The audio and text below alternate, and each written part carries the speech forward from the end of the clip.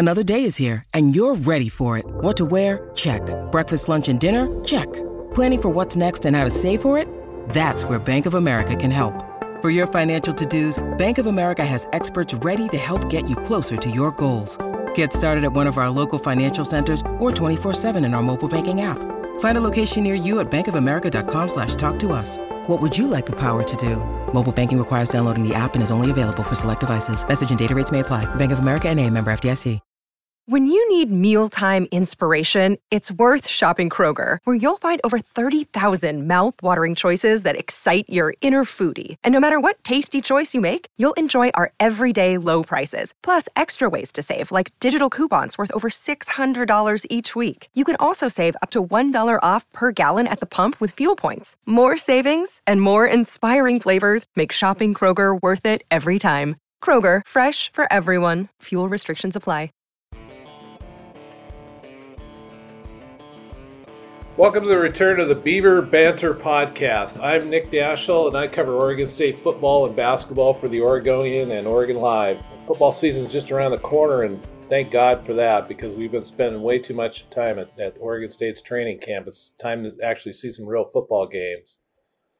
This season, I'm going to be joined on the podcast by former Oregon State cornerback Kyle White. Kyle played for the Beavers in 2016 and 2017. Welcome to the podcast, Kyle. Thank you. I'm excited to be on. I did get that right, didn't I? 2016, 2017? Yes, sir, you did. Yeah, okay. I think a good place to start is to kind of find out a little bit about Kyle and what he's been up to. What your last season was 2017. It's kind of a season everybody was probably trying to forget. What have you been doing since then?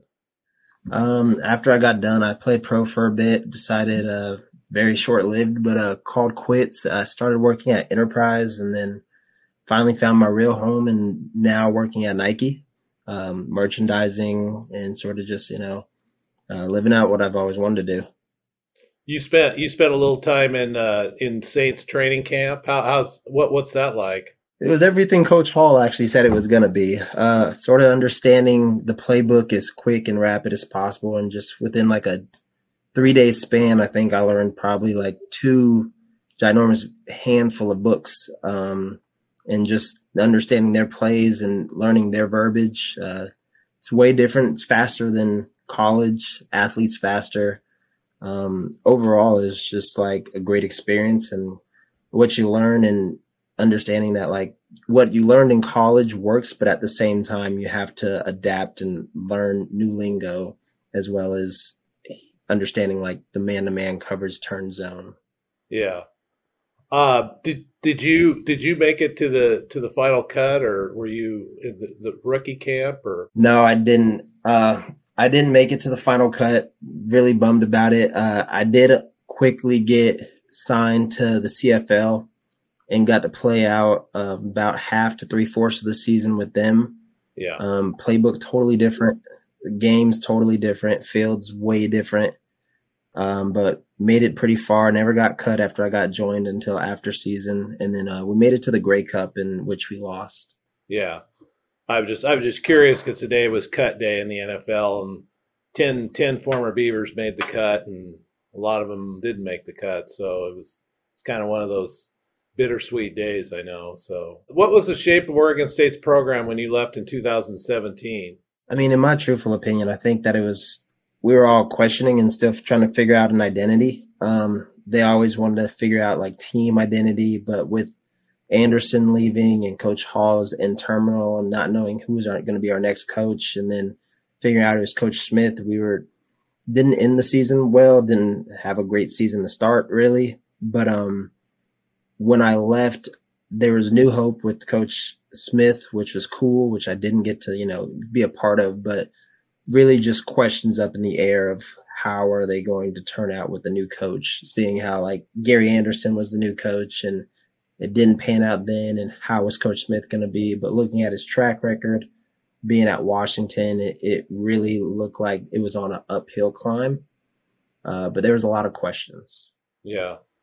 The only player remaining from your era on the current roster is Jaden Grant. You got any good stories about Jaden? I sat there and thought about it. And I mean, truly honest, like him being so young when I was there, like what, now we're 5 years out. Don't have like many stories. Great guy and really smart when I was there. So, I mean, it shows on the field now for him on how intelligent and how well he plays. But truly honest, not too many stories.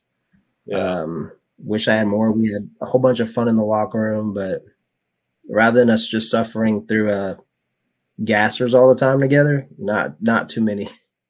Yeah, he was telling me a story a couple of weeks ago about when he almost quit. It was during summer workouts, I think, in 2016. You guys were pushing 600-pound sleds around. I think it was called a strongman day or something, but he passed out. The trainers were carrying him off the field, and a bunch of players were laughing at him, and he thought, boy, I just can't do this. And turns out 7 years later, he could do it. Yeah. The strongman days were not the funnest. There was always a whole bunch of dudes puking and a whole bunch of dudes passing out. Not a whole bunch, but there was a couple every once in a while. And I mean, you ask Jaden, you could ask him about our 83 gasser day, and he'll tell you that was probably one that anybody on that team will remember. I mean, I've never ran so many gassers in my life, but it's definitely a day that we all remember every year. 83 gasser? 83 gassers. In one session? In one session, nonstop. What led to that? Did your coach just mad at you, or just wanting to make a point, or? Yeah, it was the same summer that Jaden's talking about. Basically, we're going into the 2017 season, and what's his name? Our strength coach, he was trying to get us pumped and ready for the season. We ran a couple gassers, but some people didn't make their times. And so instead of just being like, all right, we got to do better, he was like, hey, either you guys can quit and be done for the day, or we can keep running and pretend like as if you're going to win the day, as if this is the first game of season. No, nobody wants to quit.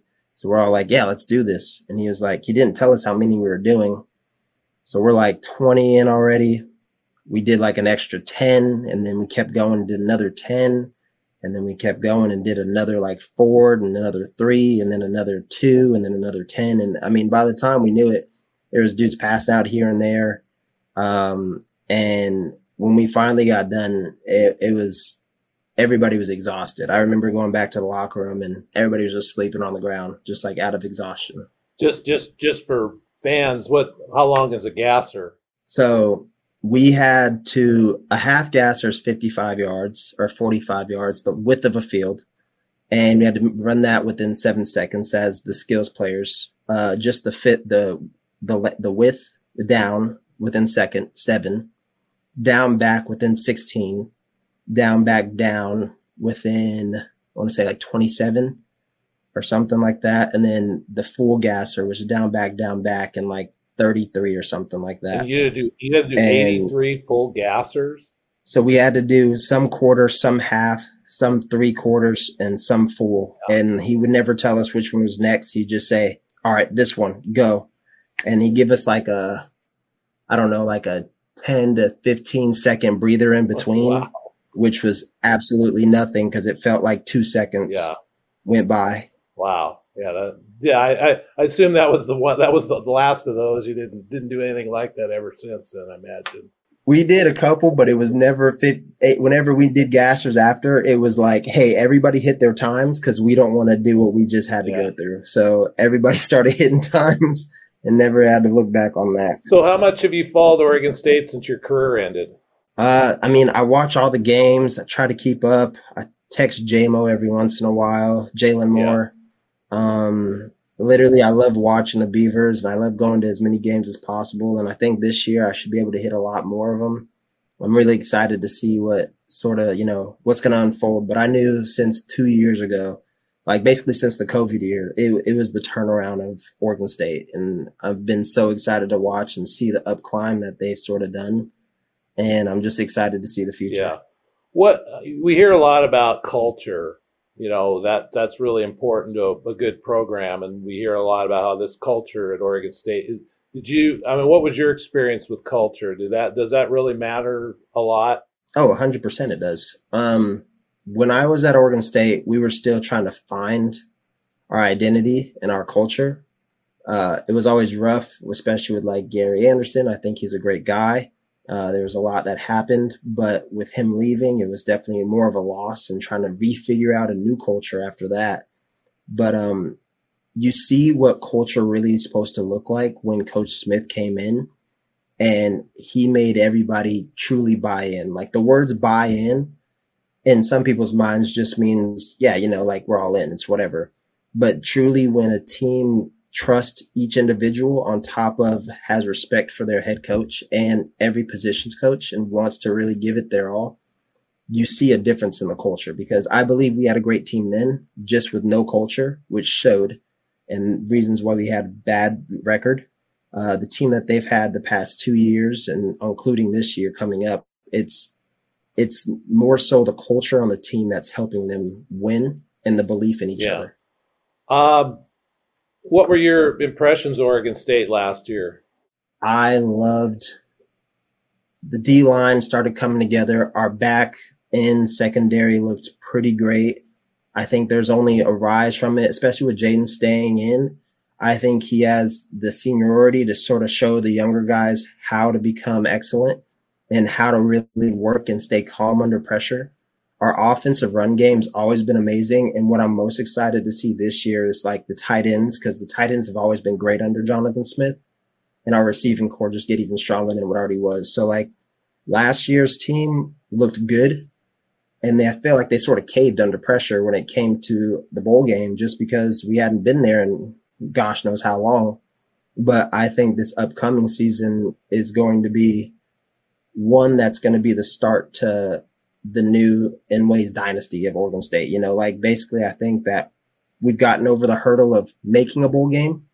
Now our goal is to win our bowl games from here on. So I think it was a great turn for Oregon State. Dynasty talk. Haven't heard that in Oregon State in a while. I love to stay optimistic. Yeah. So one of the big storylines from last year was, the firing of Tim Tibesar as defensive coordinator. What differences do you think fans are going to notice from Trent Bray this year? I think the D-line is going to be – I think there's going to be more blitz packages as top of – he's going to play more physical. I think our defense was physical to start, but with having such a younger coach, he understands his players more, where he's been with them longer. Him being at Oregon State previously years back, he knows the culture, he knows the atmosphere, he knows the fan base, and he knows the players even more just because of his age and understanding of the game and the new generation game that there is.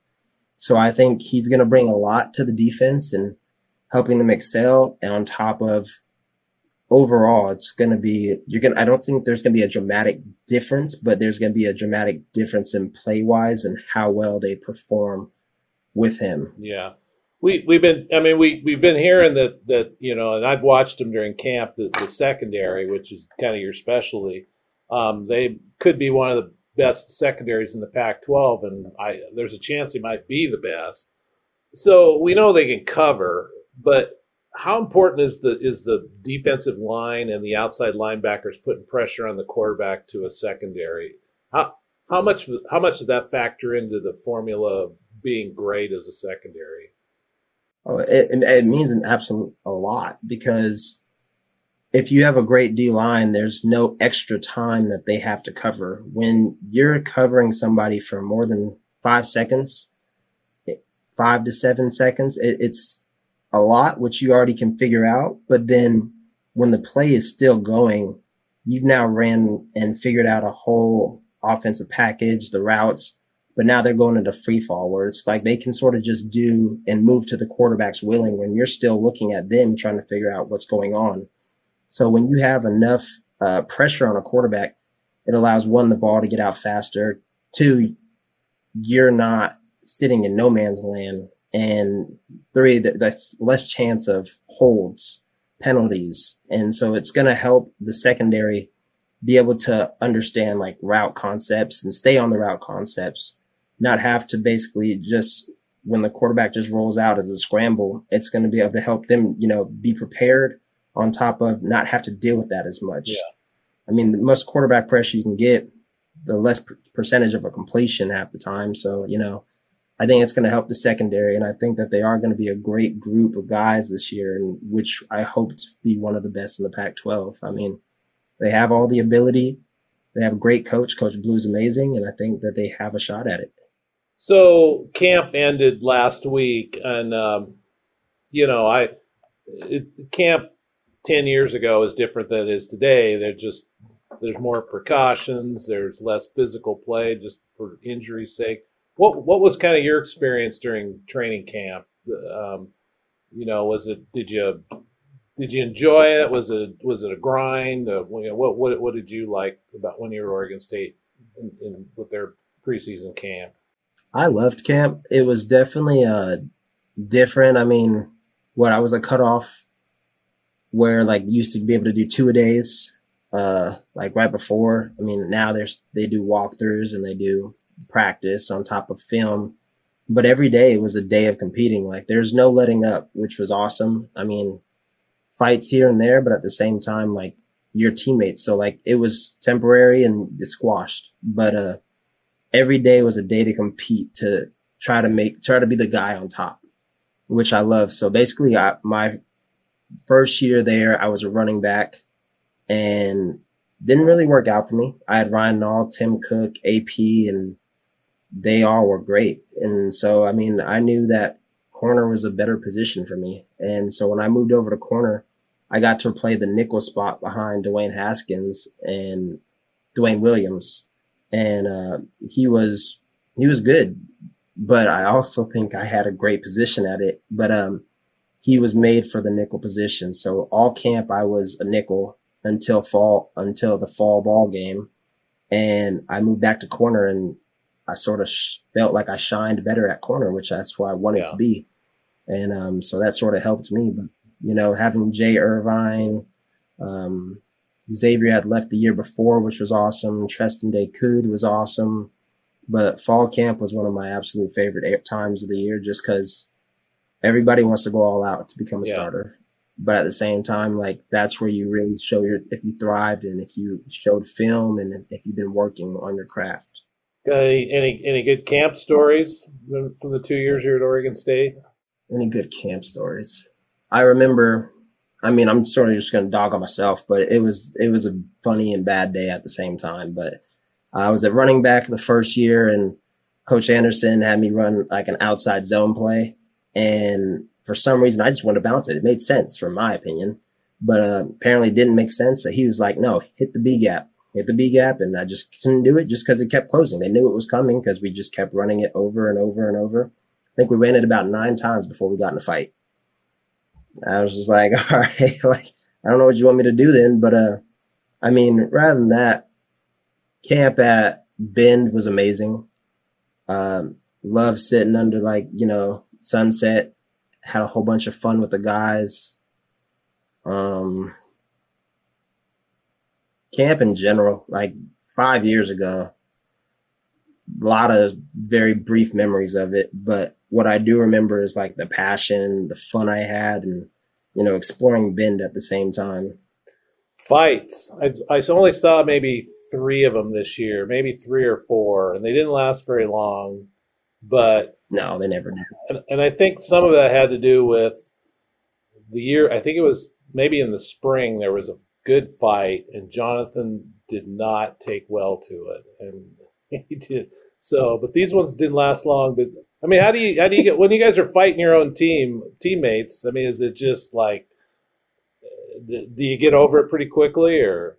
Oh yeah, it's at a short frustration, and then it literally squashes right after it's done. And then when you get to the locker room, it's a laugh. I almost got you, and they're like, no, not even close. But it's just a brief frustrated moment with the heat of everything going on and the play and the call and so on and so forth. But basically, it's just a brief thing. Your teammate is your teammate, and you understand that.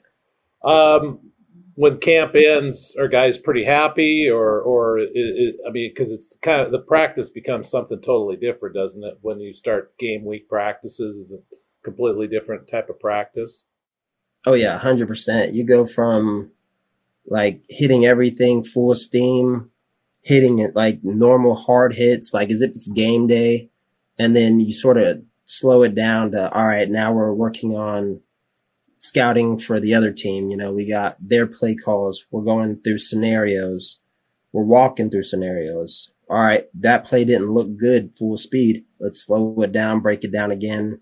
And then you have more time to like sit there and make sure your body's like fully recovered. They don't want you to oversteam once you're actually getting ready for season. And so it's like you go completely hard in fall camp, spring ball, summer workouts, and then you slow it down and make sure your body's right, healthy, and like making sure that you're fully ready for the game. Because I mean, now that basically fall camp's coming to an end or has came to an end and they're getting ready for Boise State, all focus is on Boise.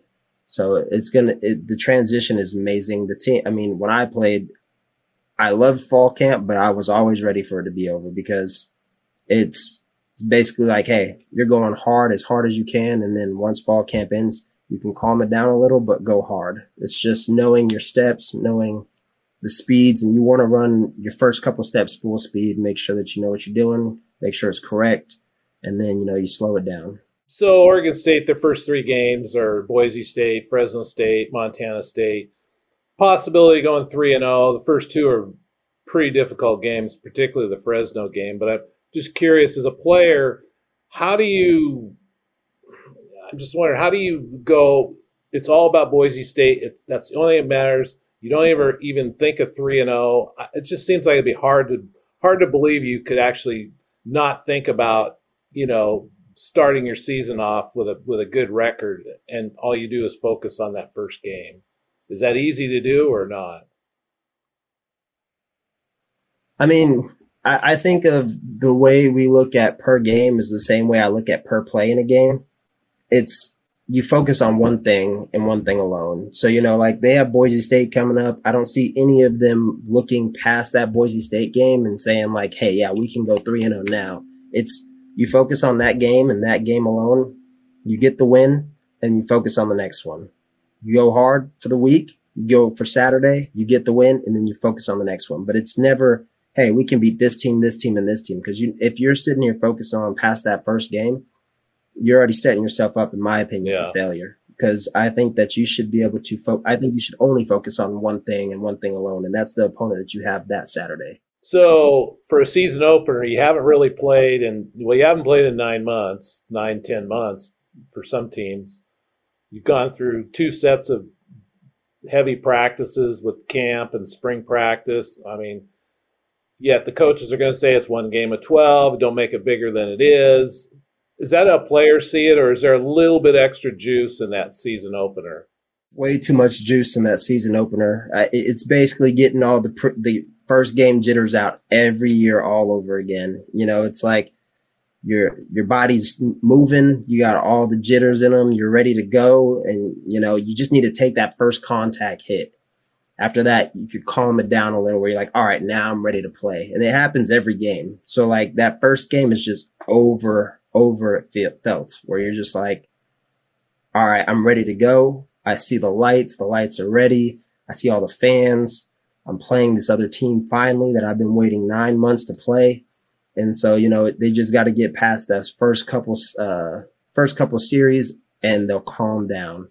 So like, you know, coming into this game, I expect nothing less than, you know, they're all going to be overhyped. Somebody's going to make a big play. There's probably going to be a flag or two, but the goal is to try to keep that to a minimum and then make big plays and have fun. I mean, it's going to be a great sight to see. And as long as they're staying focused, it's going to work well for them. Did you play in the one opener as a senior, or did you play in the one you're in 2016 as well? I can't remember how many games you played in 2016.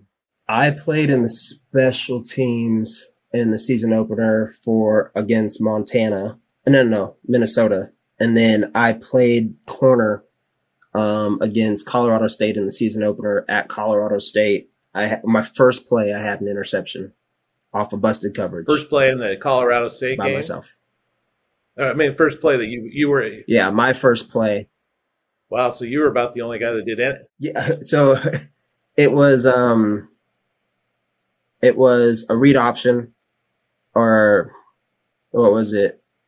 Something like that. And he came back 5-step and threw a bomb to the receiver that's on the Cowboys right now. And I had cover 3. I saw a run, so I took a half a step, and this dude just took off. And I sprinted after him. I got back to it. I got lucky that Anjay actually smacked the quarterback. Throw was a little short, and I got under it, and I got the interception. I mean, the next play after, like 2 plays after, Timmy had his first touchdown. So Timmy had like the first touchdown of the season, and I had the first like interception of the season. So we were off to a decent start. Game didn't end well still, but I mean, for my first play, it was pretty memorable for me. Timmy being Timmy Hernandez, your roommate both years or 1 year? Roommate for like 1.5 of the years. Yeah, he got his own apartment, and I had some other teammates that were my roommates. So we look at Saturday's game at Boise State. What would you say are a few of the keys to that game? In my opinion, I think it's going to be about run stop. I believe that. I mean, everybody knows Boise. They always want to run the ball. They have some good receivers, but their primary base is to run the ball. If we can stop the run, we'll work well, especially on the back end. I think we always will. And then making sure that we can get the ball out, quarterback to receivers. Our run game's always going to be number 1. It's going to open up everything else. I mean, I think it's going to be a close game, but overall, I think we should come out with a win. As long as we can stick to our keys and our bases and stopping the run, playing good defense, solid defense, we should be able to hold them to a minimum. I mean, don't you think the way this team is set up right now, Oregon State's going to come out and make teams show they can stop the run until they do, unless they happen to put 9 guys in the box, and then at that point Oregon State's got to make them pay, by throwing the ball, I would think. But if it's just your typical defense, don't you think they're going to run the ball until the opponent can show they can stop the run? Oh yeah, I mean, my favorite part about football and me being from Alabama is running the ball. I think Alabama, Georgia, all the teams that do well run the ball till they be stopped. And I think Oregon State the past 3 years have always ran the ball until they can actually get stopped. Even when a bad play happens, they're still going to run the ball because it's our foundation. We run the ball well. We've had great running backs the last couple of years, and I think that's never going to stop. I mean, the running backs that we have now are all really well. And so, I think they're going to all run the ball well, and no matter who you put in, it's going to work out. And then on top of them trying to stop the run, we have great tight ends. And when they finally stop the run, we have great receivers. So then we're able to spread the ball out, but the run's never going to stop. How demoralizing is that to a defense when you just can't stop the run? It's basically like, I don't know what you're supposed to do because no play call is working. You don't want to overly stack the box because then everything on the outside's open. So it's just when you can run it down somebody's throat enough where their mental is done, you have now put yourself at a point where all you got to do is keep doing that and the game is yours. As long as you don't mentally think the game is over and you just say, we're just going to keep doing this and show you can't compete with us, that game is going to be yours as long as that keeps happening. And Oregon State has showed the past couple years with Juice. AP was a great running back. I wish we would use Thomas Tyner more. Ryan Nall was always pretty good whenever he was in.